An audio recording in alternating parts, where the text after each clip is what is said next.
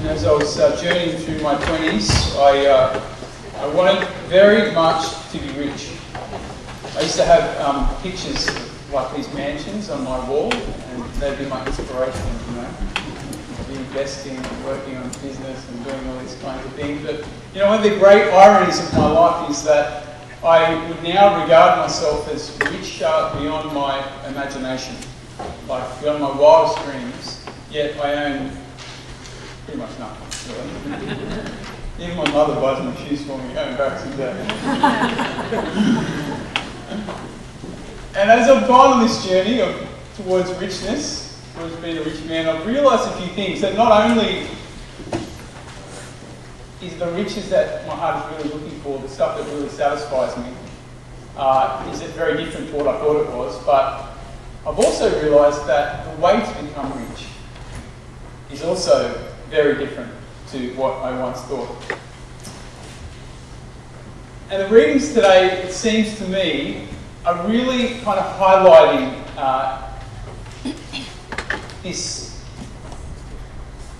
how it is that we position ourselves to become rich.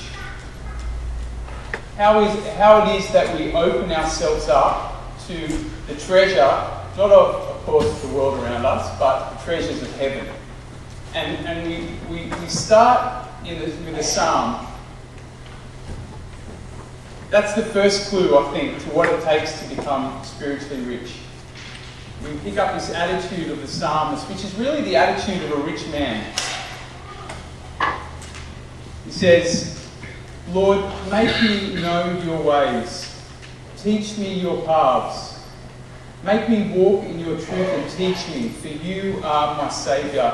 In other words, what the psalmist is helping us to recognise today is that contrary to how we would normally go after riches in the world, if we want the riches of heaven, if we want the treasure that God lays out before us, it's got nothing to do with working hard.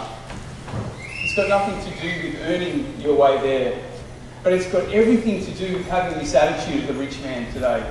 Lord, make me know your ways. Teach me your paths. It's this attitude of humble openness, of dependence. This beginner's mind, you know, where we recognise that regardless of how far and how long we've been on the journey in our relationship with the Lord, we're always really just at the beginning. So that's the first little clue that we hear. The second, and the one I really want to flesh out today, we pick up today in the second reading. St. Paul is basically saying this to us: if you want to be rich, follow Christ. Right? He uses, what does he say? In your minds, you must be the same as Christ Jesus.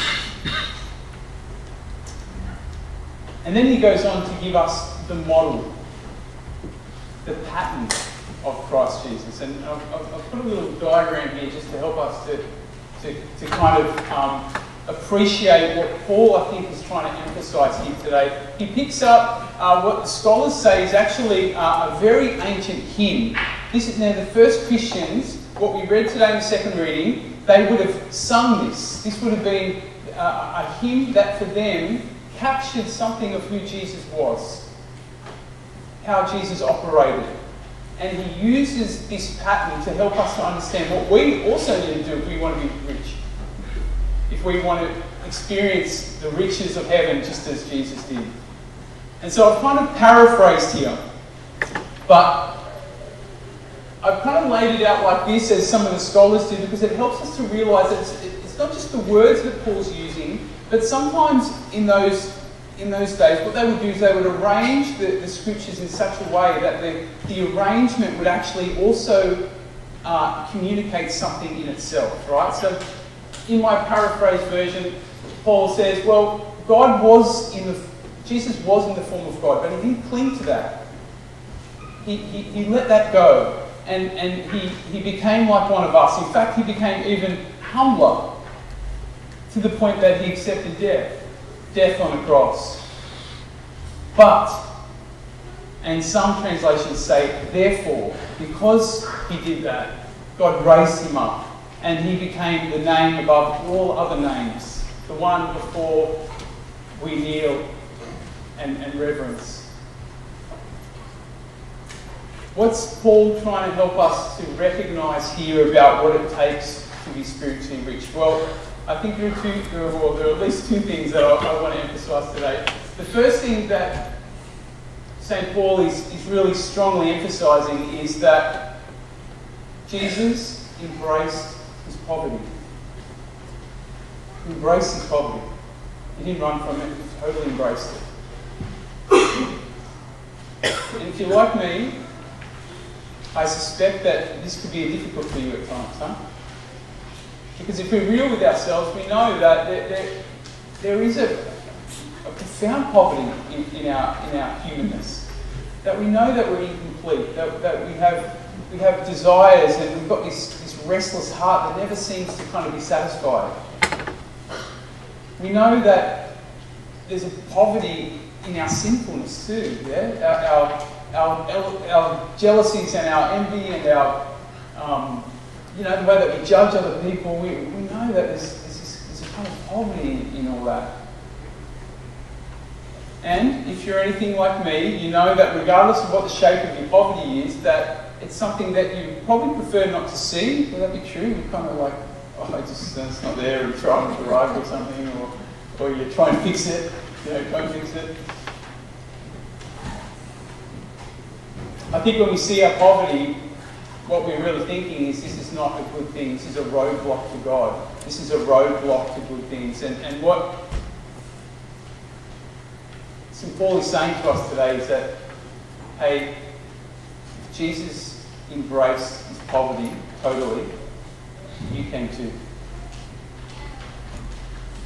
Jesus taking on our humanity, not denying it, he's sort of communicating a really important message to us. That our humanity is good. That even in our weakness and in our sinfulness, we are good. That it's okay.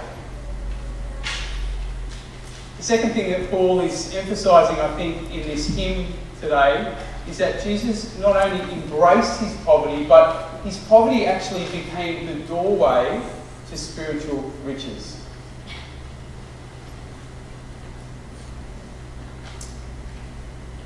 One of the translations says, because he accepted death on the cross, therefore God raised him on high.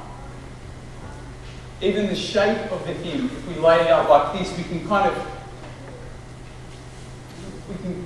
what becomes evident is that it's the death of Christ that becomes the real point of emphasis here. And because of that, because Jesus embraced that death, embraced his poverty, God raised him on high.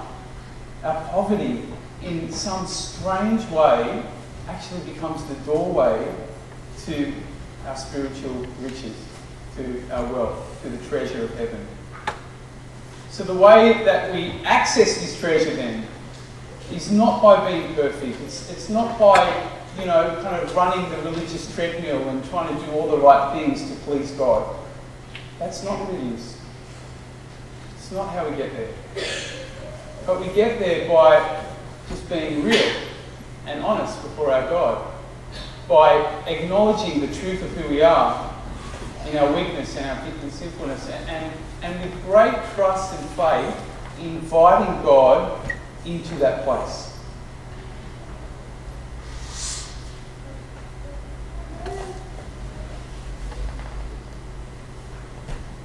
I mean, it's a bit of a, it flies in the face of the world that we live in, which is all about working hard and earning your way to riches.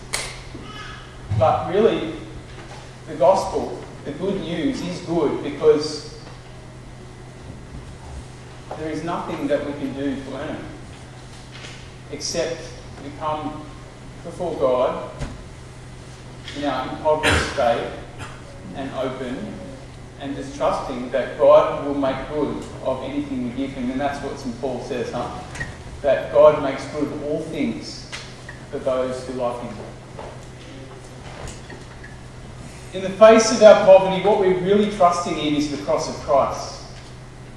Because that is our reminder that God not only embraced or took all our poverty to the cross, all our weakness, all our sinfulness. He not only took it all to the cross, but the cross is a reminder that He's bigger than all of it. That power which raised Him up from the ultimate poverty, which is the poverty of death, He shares with us so that He can raise us up also from whatever poverty that we may be experiencing in our life. Trusting, of course, can be hard. It's not easy allowing ourselves to see the reality of our situation at times. Huh? It can be difficult, but I guess the encouragement for us comes when we remind ourselves that Jesus came for the sick, not the healthy. Blessed are the poor in spirit, Jesus says. Not those who get it all right, who've got it all together. Pope Francis keeps reminding us that the church is like a field hospital for the wounded, you know. It's not for those who have got it all together. I don't know if you really listened into the opening prayer this morning, but again it picks up on this dynamic. O God, who manifest your almighty power above all by pardoning and showing mercy. God's greatest power is in His mercy, in His desire to meet us in our poverty and to raise us up out of that. That's God's heart. And today in the Gospel again, Jesus is saying, hey, it's the prostitutes and the tax collectors that are getting into the treasure first. Why is that? Is it because they're sinners? No, it's not because they're sinners, but it's because in their sinfulness, they're kind of more open to their need for God. They're kind of more open to the reality of their poverty. Whereas the religious leaders, those who are on the kind of treadmill, can often fool themselves to think that, hey, I'm all goodly, you know. I'm not poor. No, not me. That was, of course, the temptation that Jesus faced in the desert. 40 days fasting. He was like experiencing his poverty, his human poverty. And what does the devil say? The devil comes to him and says, hey, don't be weak, don't be poor, you know, let me make you powerful. Let me, you know, I'll give you some security. But of course Jesus was too good for that. He knew the importance of poverty, of our poverty.